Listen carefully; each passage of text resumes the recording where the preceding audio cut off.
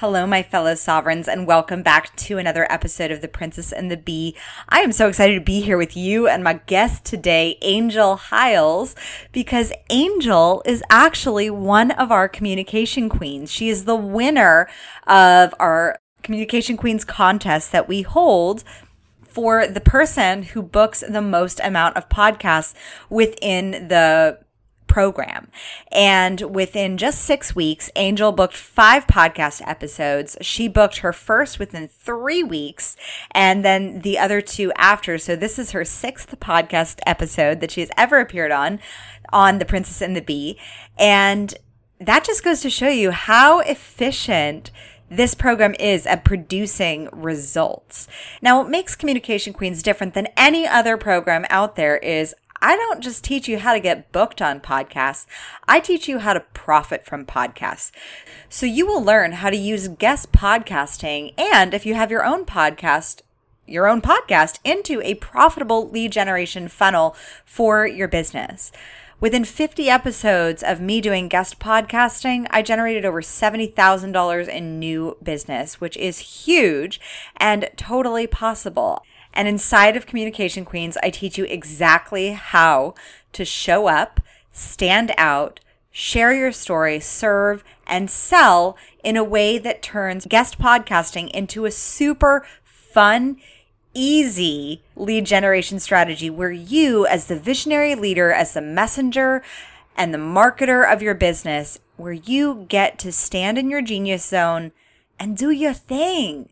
That's the beauty, is that especially as a mom with 2 kids under 5, I don't have time for lead generation strategies that don't work and that take a ton of time.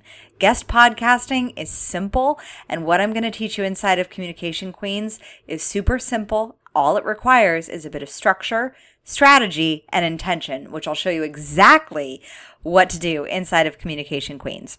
And now for my favorite part, I get to brag on how awesome our Communication Queens students are, especially Angel, who is our guest today. Angel has an impressive clinical background treating many hundreds of people, including children, adolescents, adults, and couples. Working previously as a school-based therapist in rural and inner-city schools, Angel became no stranger to the traumas inflicted all too often during the most vulnerable early childhood years. Left untreated, these traumas can go on to inform and shape so many adult futures. At Holistic Healing, Mind, Body, and Spirit, Angel utilizes the power of spirit, mindfulness, and meditation practices as the foundation and preparation for the mind and body to be more open and receptive to the therapeutic relationship and clinical process. Angel has experience treating anxiety, ADHD, self-esteem, relationship issues, codependency, depression, trauma, anger management, life transitions, addiction, and grief.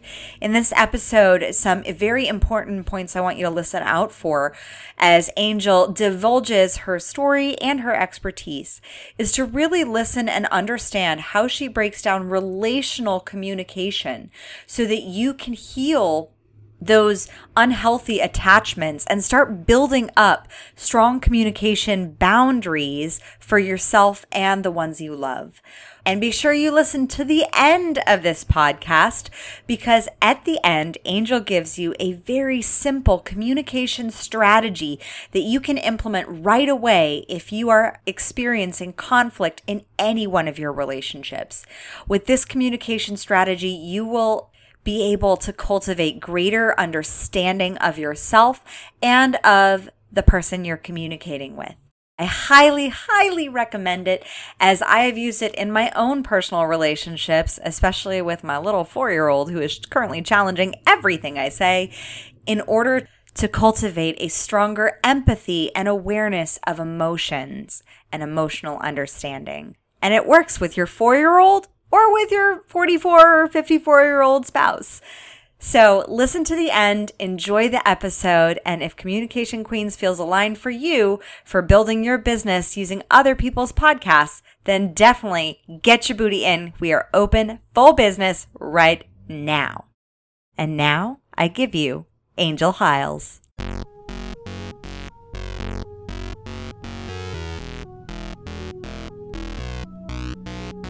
Welcome to the Princess and the Bee podcast, the place to be to build your empire as queen of your body, business, and life. I'm your host, Kimberly Spencer, founder of CrownYourself.com, and I'm an award-winning coach, Amazon best-selling author, and multi-passionate entrepreneur.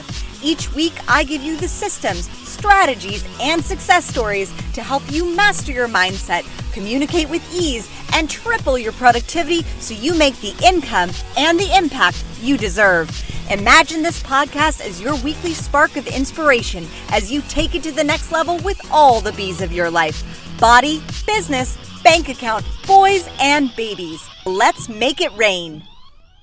Hello and welcome back to The Princess and the Bee. I am so excited to be here with you. My guest today is Angel. She is an angel, Hiles, sent from above, and she is one of my amazing Communication Queen students who won our contest because she booked the most amount of podcast interviews. Was it 5, Angel?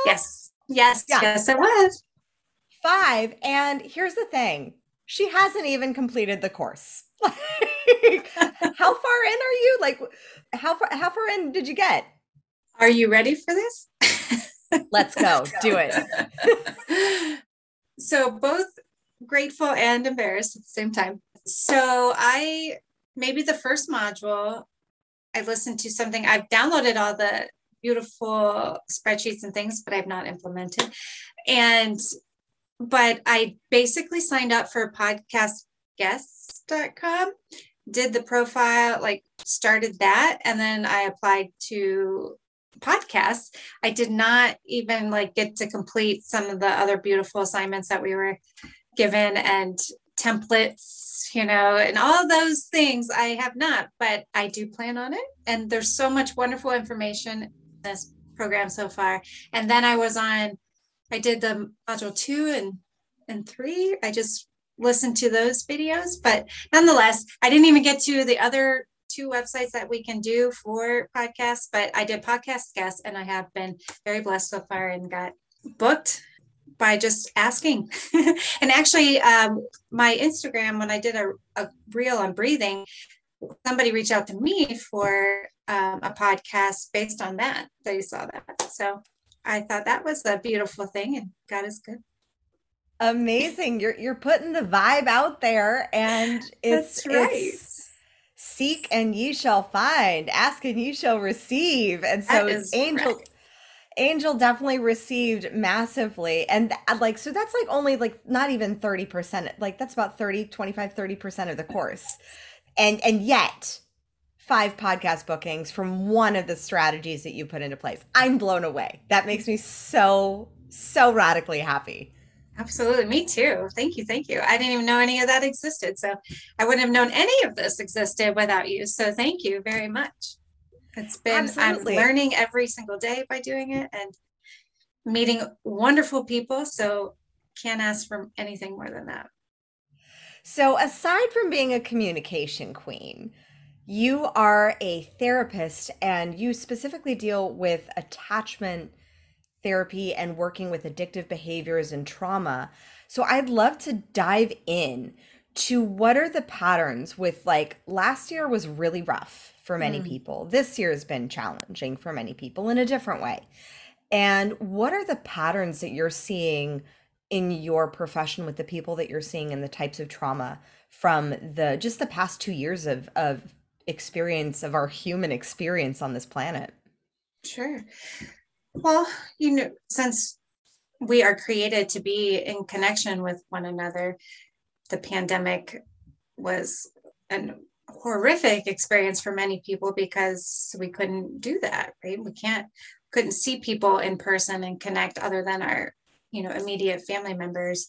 And unfortunately, people with unresolved attachment wounds or even trauma, not just attachment wounds, if they're in unhealthy, toxic environments, domestic violence and abuse and things like that, they were in these very awful circumstances and really no other escape because we weren't allowed to go anywhere. So unfortunately, those type of things were on the rise, right? So more violence and abuse and then therefore substance use and other addictive behaviors were on the increase too. And just because they're lacking quality and effective coping skills. So it's just a very sad situation to be in. Yeah. But the good news is through all that, even though that was happening, people are asking for help. People are getting the help. And I love that it seems like it's more and more. I see so many outreach programs, and I was able last year to work specifically with people with substance use disorders and, of course, with trauma history. But it was first working with the substance use, and it was a faith-based Christian program. And just to see that transformation too, when people really embraced and surrendered to their issue, right, to the trouble, to the problem at hand, and allowed, God to intervene. And it was just a beautiful part to play, a small part to facilitate change and to listen and to provide that safe space for them. I don't know if I answered any of your question. I just you did. No, you did perfect. Yeah. The thing is looking at attachment, like one of the things that I constantly see people struggle with, and I struggle with this myself, is forgiveness. And so how does forgiveness, and I know you come from a faith-based background of forgiveness, sometimes that one is just so hard. So Right. how as a therapist do you guide people to being able to cultivate a practice for forgiveness, at least for themselves, of self-forgiveness?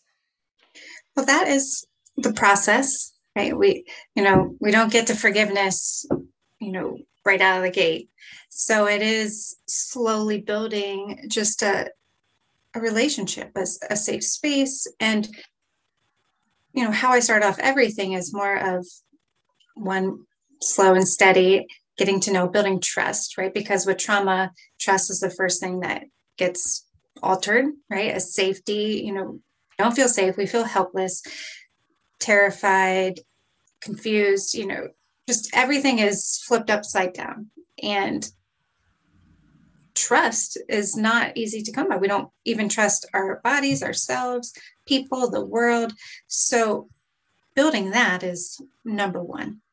And then, educating is very important because people don't understand emotions very well, nor are we ever taught that, right? It Yep. wasn't in my family, that's for sure. And I also wasn't raised in a strong Christian home or even just like a faith-based, I was very, not to talk about me, but I was lost. So another thing I think that helps me be relatable is because I do know that pain, and to have regrettable incidences, and choices and carrying shame, right? And so to your point of where we self-attack, where we judge ourselves, we learn this punishment, or oftentimes the messages that were shared with us growing up was, if you make a mistake, or, oh my gosh, I have to be perfect, or I get in trouble, or I'm going to hell, or I'm bad. And, and all these misbeliefs that we accept to be true and just lead us to shame, right? To want to hide, to protect ourselves, because nobody wants to think that we're bad or that we're going to get rejected and not be accepted. So we hide these parts, and then we are led to do other things in the dark, which then feeds more shame. And if we don't know how to experience it or talk about it, we just suffer alone. And we don't have to, because there's so many people that have these hidden parts, that have these wounds. And talking about it is okay. It's throwing the judgment out the window, where we think if we talk about it, then people judge, and then they attack, Yeah. and then they criticize, and who wants that? Like, I get it, nobody does. But when you have a safe space for that, and of course timing, who do I trust with this, is very important. But there's nothing to be ashamed about. And so that forgiveness piece is learning where you learned how to criticize, where did that come from, kind of really exploring the root of that, and then establishing how you measure your worth and where your identity is, and how do you define all of that. So I think that's very important. So powerful. And with what you said about judgment and trauma and the fears of the shame of coming out with it, and the pressure sometimes that it feels. I mean, I just gave a TED talk, and where I subtly revealed some trauma that I experienced in my childhood, and that my dad had given me full permission back when he got sober to share that he had molested me as a child. And yet the experience, like I said, I'd never share this until, he'd passed, and he passed in January. And he said, I want you to share this because his trauma was passed on like that. It was something that he had experienced. And it was through the process of, like, for weeks, my TED prep for the talk, which was like this fear, and I felt like I was like, I need to actually reveal this. And I asked my mom, I said, well, what are people going to think about you? And because you stayed with him for all those years. And she's like, I don't care what people think about me. This is your story. This is your thing. Your dad wanted you to share this. And I said, okay. And so I revealed it, and I was like, oh boy, I was waiting for the family backlash. And every single family member reached out, was like, oh my gosh, I'm so sorry. Like, your dad would be so proud of you. You're so strong. You're so, like, and I was like, all the judgments, all the stories that I thought I would have in my mind because of sharing this, of taking the healing to a whole new level, not even real, completely not even real stories. And so what are the common stories that you're seeing once people feel open to, because there's the healing that happens with ourselves, and then the healing that happens within the relationship, and then the openness of being able to discuss. Do people ever, like, do many people get to that stage where they're able to be open and honest and aware of sharing what the depths of their story are? I can't really speak, accurately about a number of, how many people get to that space, but some of the people that I know personally that have been, in recovery for at least a few years and more and are actively giving back, they share their story very well. And of course, with some emotion still that comes up, because Yeah. I mean, it's so much to be proud of, to overcome, and not forgetting that pain of that was a part of their story, but it's not defining their story anymore. And now it's being used to help others. And there's so much power in that. And thank you for sharing your story, right? Like that, it really speaks to other people and gives them permission to not think of it in a shame based. It is your story. We have that permission if we experienced it and we want to share it. Like this happened to me.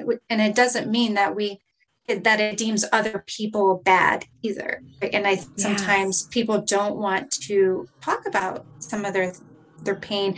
And I get that often in session, that they're like, well, they're not bad, and it's okay to still talk about your feelings, your experience.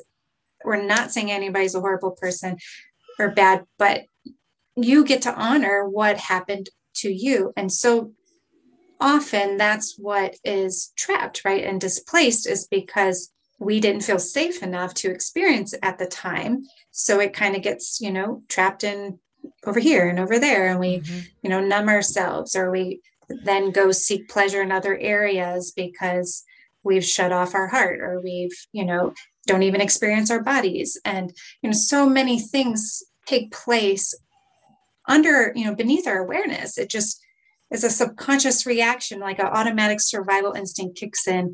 And that takes time over and over, like to reveal a new aspect, right? If it wasn't just one isolated incident, injury, and we've had ongoing different traumas, then we have that much healing to do. And especially Mm-hmm. the point of generational patterns, which happen all the time. And sexual abuse is a very unfortunate reality that happens a lot.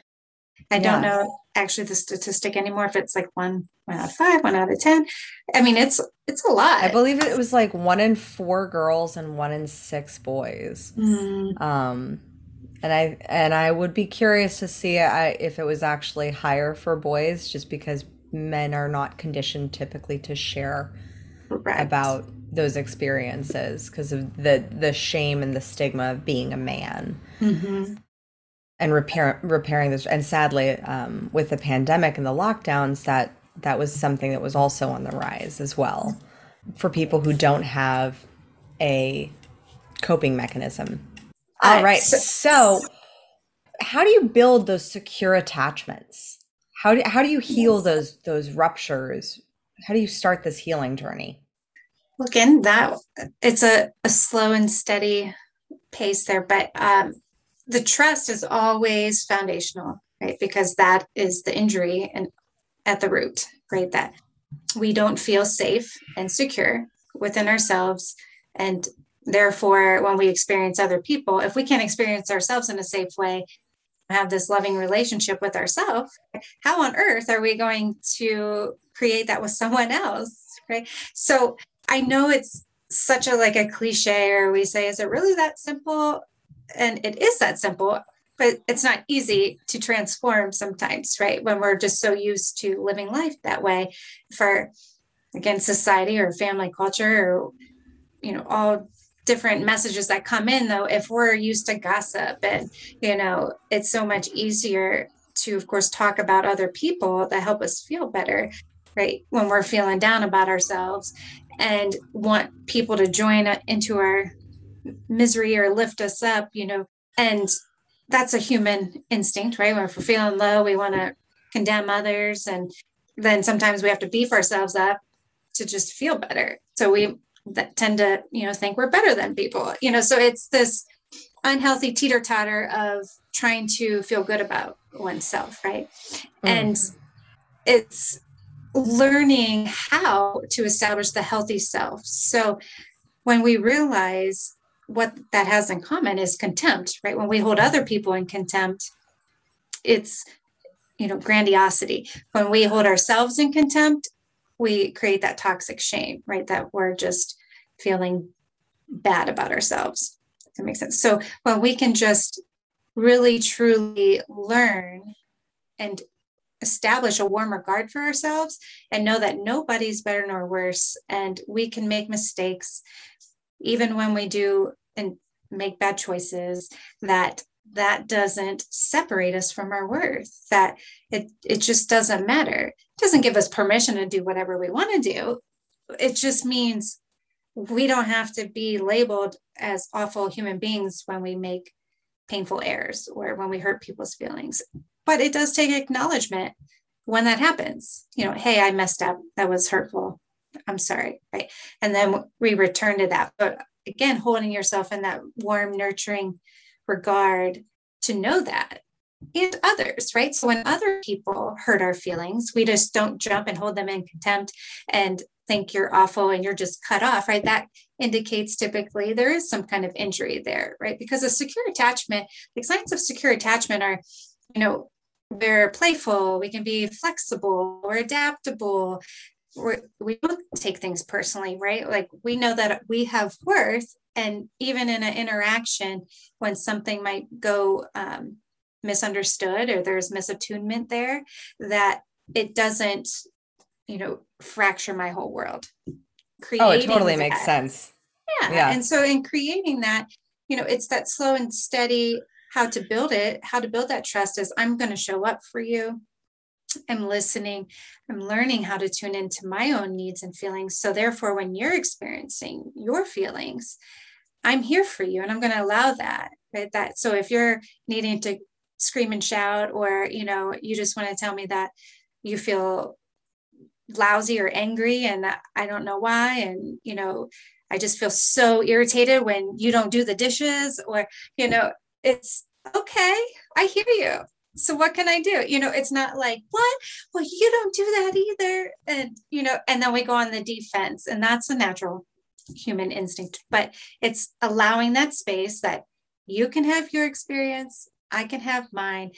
I'm showing that you matter to me because I'm listening to you, and I'm going to show up for you. And I'm consistently going to acknowledge that.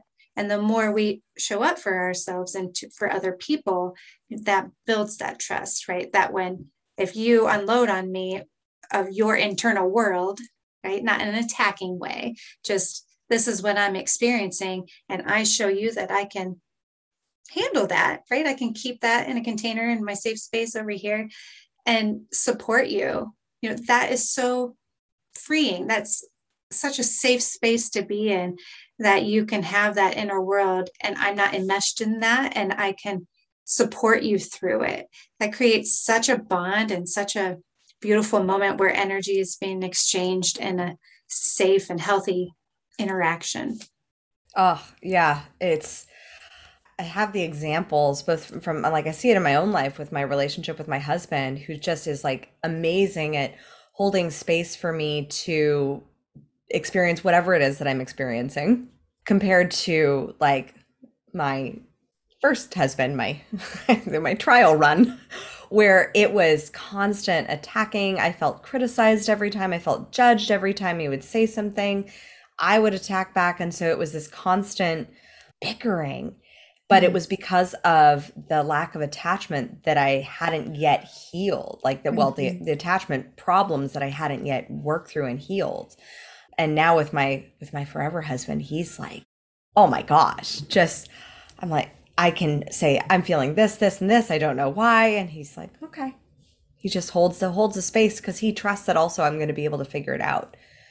And with the attachment patterns, like, I see it all the time with clients, whether they're attached to a certain outcome as well in their business, or if they're attached to a certain relationship and they're having those experiences. So how do we start developing healthy attachments and healthy boundaries?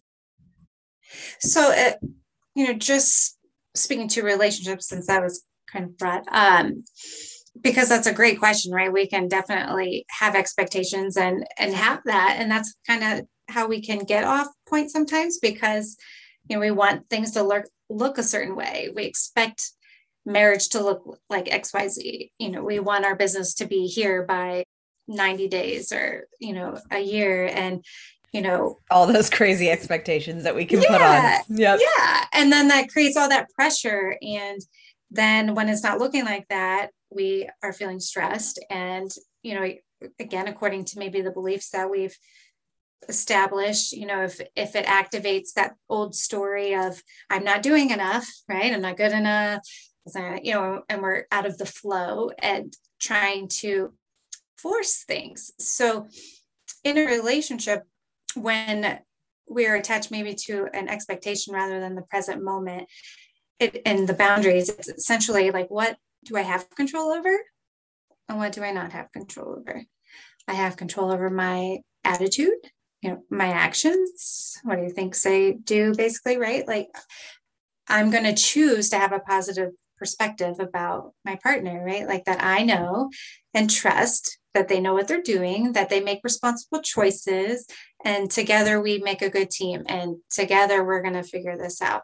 And I might not know how we get to the end result yet, but together we're going to discuss about it. So it's yes, you want to keep it, of course, when you're making a plan and, establishing something, you're going for it, but it's ultimately the practice of staying in the present moment, right? Like, what can we do today? What are our small action steps today? How do I want to, what do I want to focus on? Because of course, where attention goes, energy flows and neurofiring grows, right? Like, so, it's all about I've never that heard that focus. third part. I love that Yeah. piece. So we're and neurofiring grows. I'm like, oh, that you just took it to the next level, Angel. Like, that's amazing. Yep, that's how it works. And I love that too. I get all excited just like you on that. But I like to just keep it simple, essentially. That is where we all can get off track, is when we want to do everything right now, and rather than allowing the pieces to be what they will be, but small steps, just what is truly needed today. How can I enjoy my moment today? Mm, I hope I answered yeah, again your you question. did. I mean, I think so. You brought up something that was so powerful, which was the power of presence. Mhm. Because while we can work on these like we work on the past issues in therapy and we can work on the goal setting stuff in coaching. At the same time, it comes down to those small choices that are in the present moment. And remembering those choices, and it's a process, and I think trusting in the process is huge as well. I know with like being able to take a deep breath in that moment, especially when triggered, and just remind yourself of either what you learned in therapy or what your goals are, what your intention is for that relationship, whatever it is, just reminding yourself and taking that breath before acting. One of my favorite quotes is in between by Viktor Frankl. I love Viktor Frankl. Ugh, me He too. died on my birthday. Like I'm like, he and I are so synchronistic. And he said between stimulus and response, we have a choice. There's a gap, and that gap is our choice. And I remember the first time hearing that when I was 17 years old. And I was like, wait, what? You mean I don't have to just react to things? I And wish being I able heard to, that at 17. oh my gosh, like it took a while for it to sink in. Like I heard it, but it was like hearing someone speak a foreign language. And it was like, I know they're speaking another language. I just don't know what they're saying. Mhm. And being able to, it took a while for it to sink in, to be able to even speak a few words of that new language of cause and effect.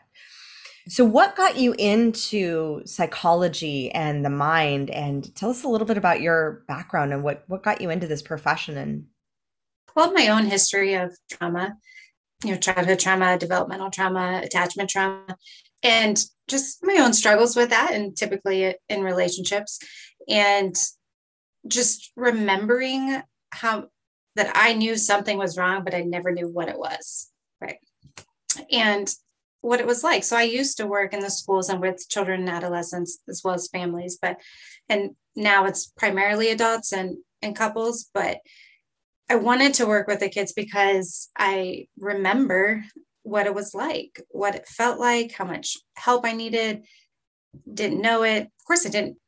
It was so weird when I recall it. It's like I knew I needed help, but didn't know I needed help. And it was such a long process for me to be completely transparent. There were, of course, stepping stones where I was, growing and such, but it's like a little bit of here, a little bit of, my faith was the foundation, right? That I knew there was something more, and trusting, because the fear, I knew I wanted to go into this profession in high school. Of course, I went around all the other mountains before I listened to myself, right? And listened to what I knew way back when, because of fear and anxiety and doubt and all of those monsters. But when I listened and went, it was like such an amazing experience, because it was so, I don't want to say easy, but it was right. Right. I knew I was where I needed to be, because I wouldn't say learning was a challenge for me, but in certain areas it was. But in this area, it was like just a sponge. Everything made sense to me. It was just where I needed to be. And so with that, then little by little, as I was studying and becoming a counselor, and then with our continuing ed and things like that, I definitely knew I wanted to focus on trauma. I did my internship with chemical dependency, and then I worked, well, my practicum was with the children and adolescents, and then I went to the chemical dependency and domestic violence, like a shelter, and then went into the schools. And then I started learning more about relationships and couples on top of the trauma work. And that's always ongoing. I'm always learning about neuroscience, relationships, and trauma. So that's basically my wheelhouse. And of course, energy, spiritual component, faith, because I truly believe that that element is an essential part of the piece, right? Mind, body, spirit, that can accelerate the therapeutic part, the therapy process. It ignites it. And without it, sure, it can be done, but I don't recommend it, to be yeah, honest. yeah, I found that the faith practice with Right. whatever it is that you believe, but having some sort of belief in something greater for you that it connects you to a life that's more purposeful. Yes. That it connects you to a reason as to why we're here, and that you are here for a reason, and that we may not know what that is yet, but that's the process of kind of figuring it out. That's the great mystery that we are blessed with by being able to be on this planet.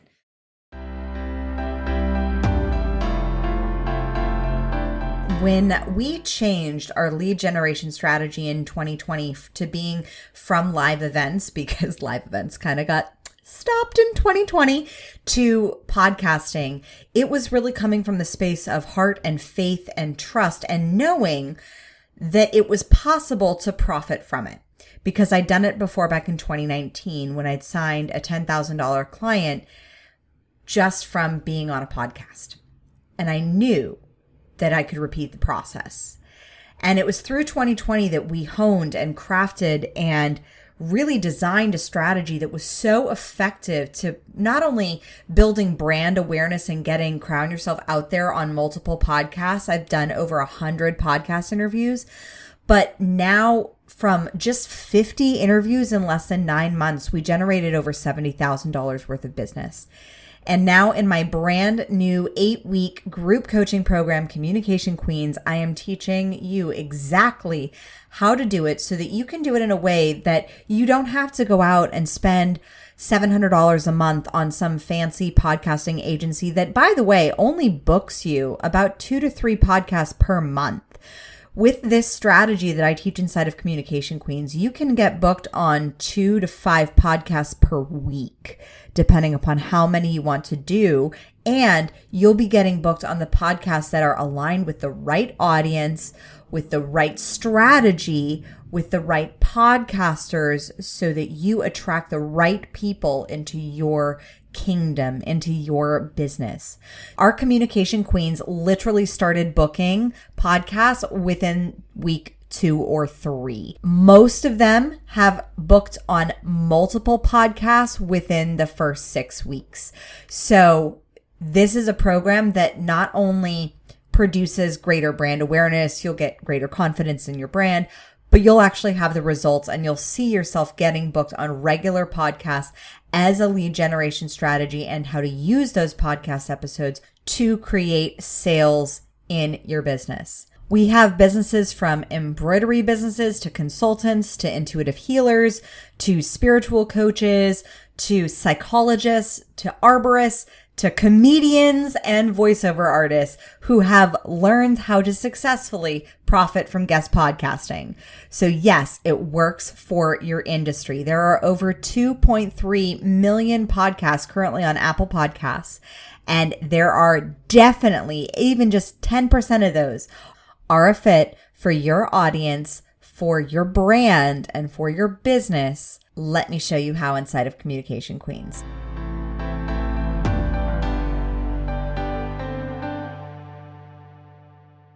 When you were dealing with addictive behaviors, and especially in like domestic shelters, what did you see was the most common thing that got people to that point, that tipping point, to where they felt like it went from an occasional user to it's a habit, it's a problem?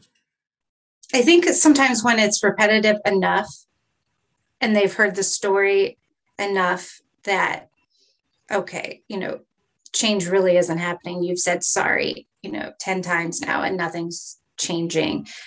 Or of course, when it becomes violent, hopefully the first time it's violent, that somebody seeks help and safety and does not, stay in that environment. But sometimes that has to happen more than once for people to seek shelter and remove themselves, because fear is a unfortunate, effective strategy sometimes for people who, are abusive, that keeps the person there, right? So enough fear or enough suffering usually leads somebody to want help or to recognize that this is not okay and there's a problem here. And then sometimes too, that element,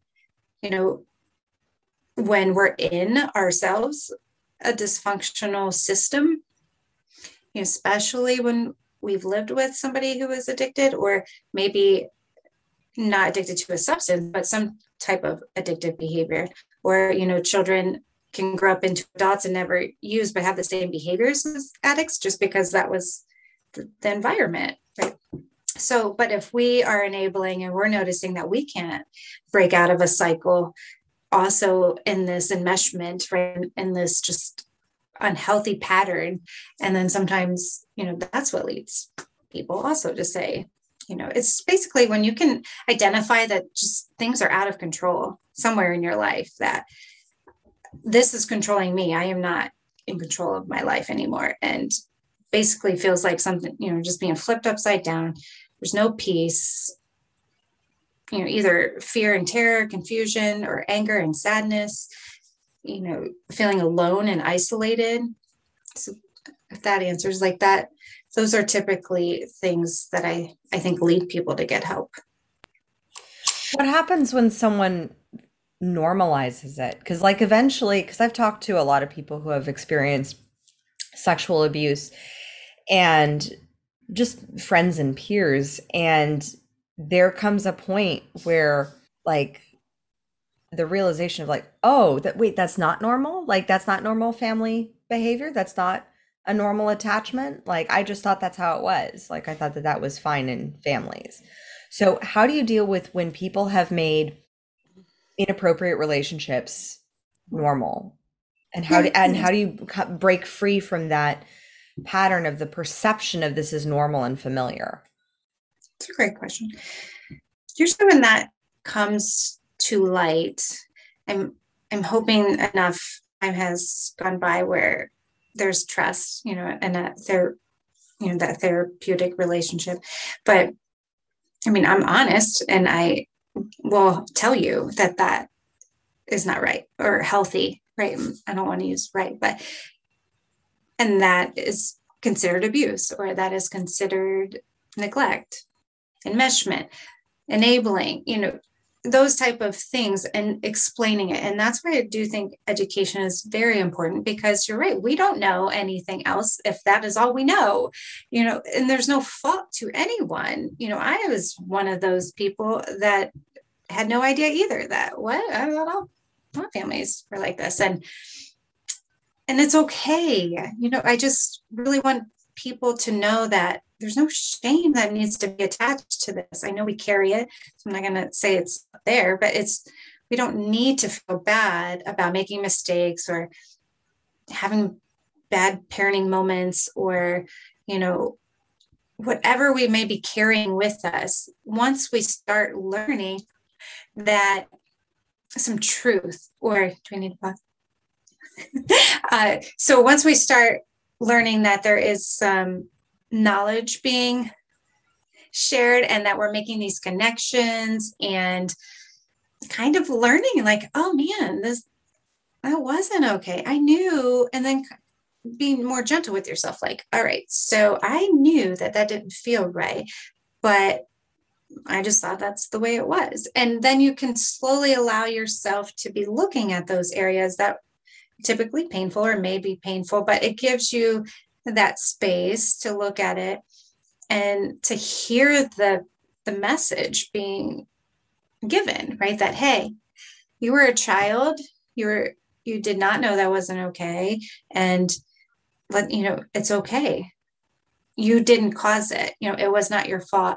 And I'll introduce it that way if it was more of something that happened as a child. But something as an adult, if they're talking about their own marriage or something, or even as couples in front of me, and they're engaging in an argument and name calling or cutting each other off, I'll speak to that. So if that answers your question.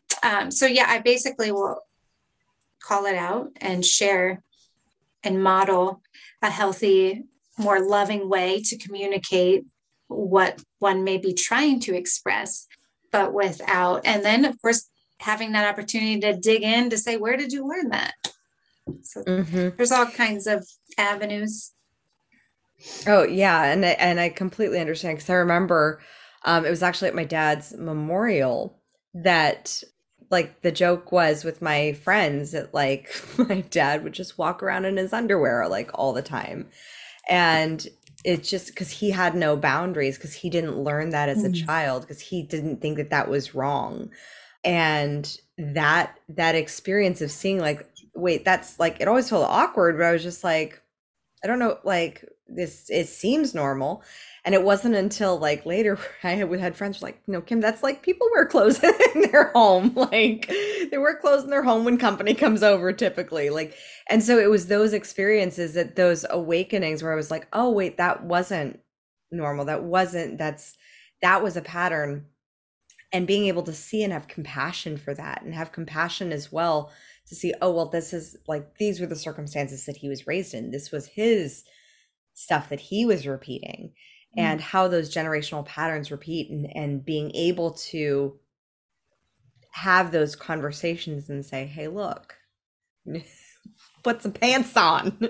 And just being able to hold, but from a loving space of saying, okay, I understand that this is how it is. That's also not a healthy space. And having those conversations within those relationships was really helpful. In the last 4 years of his life, like we developed a really awesome relationship, It's amazing. that we were able to develop like healthy boundaries, but it wasn't until he got sober Mm. from alcohol. I said that is such an excellent example. That's a great example of boundaries and a person that doesn't have any or Yeah, much, right? So thank you for sharing that. And I'm so happy that you guys found healing in that. And another element that is important, right? To try to make boundaries or try to repair with a person who is still intoxicated, using substances, still engaging in addictive behaviors, so having realistic expectations, and that would be another boundary to put in place if somebody is still engaging in behaviors that are not helpful, right? That, so again, with enabling versus helping, that it's okay to say no, right? Like, so when you're sober, or maybe, when you're in a space where you can speak kindly, I'm going, I'll consider talking with you. But for now, I don't want contact with you. And setting that in place is very important and completely okay. And it's a very painful, confusing time for many that are trying to make sense of that, because typically people with addictions, even though they're suffering and want support, they engage in very manipulative behaviors and really do a great job at blaming and making you feel responsible for their problems and how they're living their life. And we can't change other people. And what feels awful, to do the tough love and setting those boundaries, is essentially helping, because how a scale tips typically is until we suffer natural consequences to our own actions. If people keep bailing us out, or essentially rescuing us from our own consequences, we don't know we have a problem. So we are going to keep in that state and it's stuck. And so it's a very helpful thing to do, even though it might feel very uncomfortable and not loving, but it is a loving thing for somebody to be held accountable for what they're doing with their own life. And of course, then we can, send prayer, loving thoughts, and things like that. absolutely. Yeah, to literally right before my dad died, like 4 weeks before, he was still thanking me for the intervention that I staged. That intervention was so challenging for me to stage it, because I did cut off my relationship with him for 6 months. Like I didn't talk to him. My husband wrote a very strongly worded letter about the way that my dad had been treating me, and that he would no longer stand for it as my husband. And so we cut all ties from my parents. And that transformation from that my dad chose to go down and chose to get sober off of alcohol was so powerful, because that also was a time that because we were separate, we had space to do our own healing. And then my son was born, and he was able to come back into my son's life sober, because that would be the only way that I would have it. And he was an amazing grandpa, but it would never have happened had I not held the space and had held those boundaries for some serious tough love. for what behavior I would and would not tolerate. Good for you. That's a beautiful moment, right? An example of that's helping. That's a healing thing. And you honored you and your needs, right? And trusted that this was out of your hands. You focused on what you had control over and therefore influenced another person to care for their own self. Such a beautiful And thing. it creates ownership because my dad owned his results. Like he owned the fact that it was his. Yes, I was the catalyst, but I didn't make him or force him or say you have to go to rehab or else. I said your recovery is your own journey. Here's the options. Here you go. I'm out. Bye. This is my boundary. Unless you're sober, you're not allowed to have, we're not going to have a relationship, period. And because that's why ownership is one of my primary values, my primary company value of just owning those results. So how does ownership play into repairing the ruptures? Oh, number one, I would imagine. I haven't been, asked that specifically, but absolutely, it's essential. You have to take ownership and responsibility for everything. We all do. If I hurt you, I need to take ownership for that behavior, right? And acknowledge that hurt in you, right? Because otherwise, then we're dismissing somebody's experience. And to have secure attachment again and to have true intimacy and care for one another, we want to acknowledge those moments, right? And those are those ruptures and in our secure attachment that will happen, right? We get misaligned, misattuned, and miss some cues here and there, right? We misunderstand. We're human beings, so they're gonna happen. But again, that grace when I'm knowing that people make mistakes and that it's not a personal attack, that I can acknowledge that and say, oh my gosh, you know what, I am sorry, I will definitely try to do better next time, right? It's always ownership. If we don't take responsibility, it's not going to help repair. You can't repair if somebody doesn't take ownership. Then it's like the rock in the shoe. Yeah. How in a relationship, when there is a healthy way, what is an example of a healthy way to give criticism or feedback and to receive it? Because yes, you take ownership for your part, and ideally the other person takes ownership for their part, but your experience is yours and their experience is theirs. So how do you define that without having the enmeshment? How do you allow for the feedback and constructive criticism? I love this. How do you build that? Oh yeah, bring it on. I can see you're like, I'm ready for this one. This is what I do all day, every day. This question, because we all want to know, right? Like that's where it can go off the rockers for so many people, right? We want to dig into our defenses and and that's again the attachment system, what's online there, that when we're able to regulate ourselves, right? And we want to stay in that state. So if anytime we recognize we're not in the calm state, right, we need to take the time out. So let me just say that, right? So rule number one is always be in a calm, regulated state when you're discussing, stressful topics or, trying to resolve conflict, right? You don't want to be in an angry state or, an activated stress response state. So and by activated stress response state, would that also mean like if you're sleep deprived or if you're like not nourishing your body, or if like you're, if you had a couple glasses of wine, like what is an activated stress response state? Okay, great question. So the activated stress response state is more of, the fight or flight, freeze, fix, like the heightened stress, the defenses, your alarm is going off. But those are other good points. So if you are exhausted and tired, that's not your calm state. You want to be in your ideal state that you would be in, that you're able to really give and receive and be attentive and nurturing, right? So if we're sleep deprived, our mood's never the greatest if we're sleep deprived. So that's not the time, and especially not when you've had any kind of substances. No, no, no, no, no, no. So we want to be sober, we want to be alert and calm, right? And just in a nice space. So you have my undivided attention. I'm here for you. I'm attentive. I'm tuned in and here for you.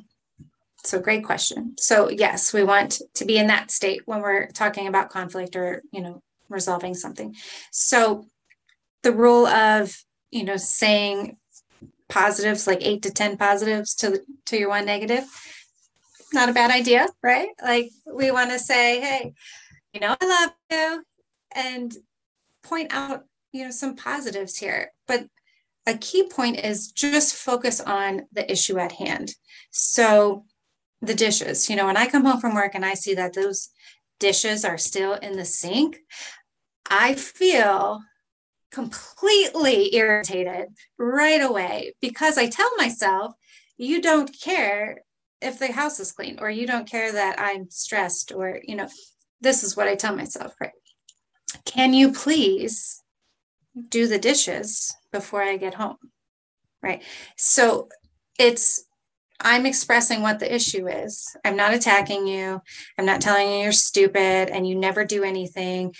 I'm simply stating that those dishes in the sink yell something to me, and I am feeling very aggravated, and I'm naming my feeling, right? Because everyone's entitled to their own feelings and experience. And again, then there's usually a story. And so what I tell myself is blah, blah, blah. And that's usually going to kick up anger, irritation.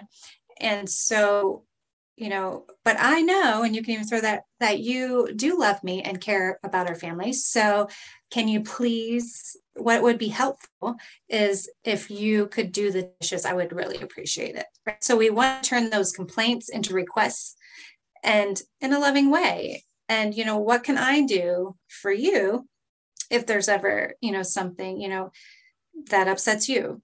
But it's just talking about the behavior. We're not attacking anybody. We're just solving problems. So that's I love the way you frame that, especially the story part, really, which really highlights how we as human beings are just meaning makers. So we're making the dishes mean something about our relationship, or we're making X mean Y. And so we're creating this complex equivalence that doesn't necessarily, it's not necessarily true. It's just a belief. And so how, as the person who's experiencing that, do you also advise that the person maybe shift the story, shift the meaning around what they're experiencing, so that the dishes don't mean that, my partner doesn't love me, they don't exactly, respect me. So exactly, changing the meaning of that story, as well as also asking for the request and the change in the behavior. exactly on point. That's exactly right. And most often, Awesome. even walking through somebody with that, they already can do it on their own. Like, oh, that's what I'm telling myself. Okay. And then like, and is that true? Right. Like, is that really happening? No, no. And being able to see it that way, like, oh, I'm doing that. I'm saying that. I'm creating that. Hmm. And I So think it's especially when it's especially, I see for a lot of high achievers, when they create that story, that meaning, it's very rarely a reflection of it. It really typically reflects the deeper core beliefs of I'm not worthy, I'm stupid, I'm not enough. It's very reflective of them personally. So how do you shake up those core identity beliefs that really, when somebody creates a story that creates meaning about doing the dishes, and suddenly their partner giving them feedback is like, well, that he must think I'm stupid because he's told me this like 6 times, or those sort of perceptions. How do you shake the frame on those identity beliefs? well, if you're saying like, so when in the same example, then if somebody's saying, when you don't do the dishes, I get angry and think you don't love me, kind of thing, right? Well, I mean, Or, more for the person receiving that. So the oh, okay. person, yeah, so the person receiving hears, oh, I didn't do the dishes to your Hmm. standards. and thus that means I'm stupid because he says he's told me this like 5 times already, or Gotcha. whatever the criticism is. When they turn it into a personal offense, how do Hmm. you shake the frame so it's no longer attached to their identity of the fears of who they think they are, like stupid or not Hmm. perfect or all of those, and instead shift it to a behavior because people Yeah, are not their behaviors. that's right. That's a great question. Okay, now I'm understanding you. So, yeah, I just asked them, so how are you? Well, one, if they're not doing the dishes, I ask, what is keeping you from doing the dishes? Right. And so then you can learn, what are you telling yourself when she makes these requests or expresses her frustration? How do you receive that? And I just ask and listen. And, if it is feeding into that story, like, so where else have you experienced this? And if it is, wow, she sounds like my mom, or my dad, and that's what I hear. And so when I feel that way or think that way, I shut down. Right. So, yeah. And then you just explore it some more and ask to shift that and say, well, are you willing to acknowledge that this present moment doesn't mean what you've experienced or what shaped from those experiences as you're from mom or dad. And so can you acknowledge that that is not happening in this current moment? So again, shifting the focus to what is actually happening in the present versus the old story and those old experiences, but honoring it to acknowledge that, hey, that must have hurt you then, but that is still showing up for you now. Are you ready to release that? And I like to just shift that and bring it into the current reality. How often do you see that people's like 4-year-old selves is like showing up in their relationships? Like the 4-year-old inner child who was hurt, or like how often? Because I see it like the more throughout our conversation, I've just heard like, oh my gosh, I know so many business owners who their like 6-year-old hurt inner child is running their multi six-figure company or multi-million-dollar company. Like Oh, it's I a have seen you've got that a too. 6-year-old in the driver's seat right now. Well, yeah, I think that can come out sometimes when, if they're corrected or they don't feel, I would just say some of the things I've observed, if it kind of touch on anything where we don't feel smart or valued, have attention, things like that, it can look like a tantrum, right? People can be aggressive. I've seen the name calling and things like that, but it is just rooted in that protection, right? That I haven't felt safe enough, or I feel like I have to be earning and doing and excelling and being admired to have any meaning or worth, right? So that's where I tend to see some of those extreme, more childlike tantrums. Well, that's what's coming to me at the moment, but I'm not saying that's the only case by any means. But again, we will tend to go into right fight or flight, freeze, flee, just well, that's the flight, freeze or faint, fix, right? Like, so a lot of people always want to fix, fix, fix, fix. Like, that's just the automatic thing to, because they feel so uncomfortable in stressful situations or with conflict. And then we avoid and, you do it, you do it, you do it. I don't care. I don't care. I don't care. And, that can be patterns a lot. And so we, definitely explore that as well. Like, well, where did that start, and help bring meaning back to, that your needs matter. You're about, who are you to have a sense of self. So, people can feel their power, right? And have a sense of self, some agency to say, this is who I am, what I'm about, and I can experience myself and in this space, my reality, and know that it's okay. Mm. Angel, I have loved our conversation. Are you ready to get into a little bit of rapid fire? Awesome. Sure. Okay. Bring it Who on. is your bring it on? Who is your favorite female character in a book or a movie, and why? Oh, shoot. Boy, you're good at rapid fire. All right. My favorite female character in a book or movie. Book or movie, and why? Well, can it be a show? Yeah. There's a couple. So basically, right now I've been watching Morning Show, and I don't know. So like three of them just came to my mind. Have you seen that? I don't know. You're shaking your head. Uh-huh. But Yep. so definitely Reese Witherspoon and Jennifer Aniston, and then of course, is it Julianne Margulies? Is that her real name? Yeah, Juliana Margulies. Yeah, I like all those characters because they're just strong women who took ownership, right, and came out of the very things that we're talking about. I love when they bring that to, TV, to movies, and they talk about the hard stuff. So each of those ladies have an aspect of, handling painful emotions, being criticized by the public and being enmeshed in an addicted family, and also maybe having some tendencies of narcissism and, out for yourself kind of thing, and really shining and having those moments where she took ownership. That was Jennifer Aniston's character, and just stood in her truth and owned it, and is willing to take what comes after knowing that she didn't behave in such nice ways for a very long time. So I just think it just proves that anybody can change, and it speaks to that in that show. And I just thought it was very powerful, and I just love strong women. Same here.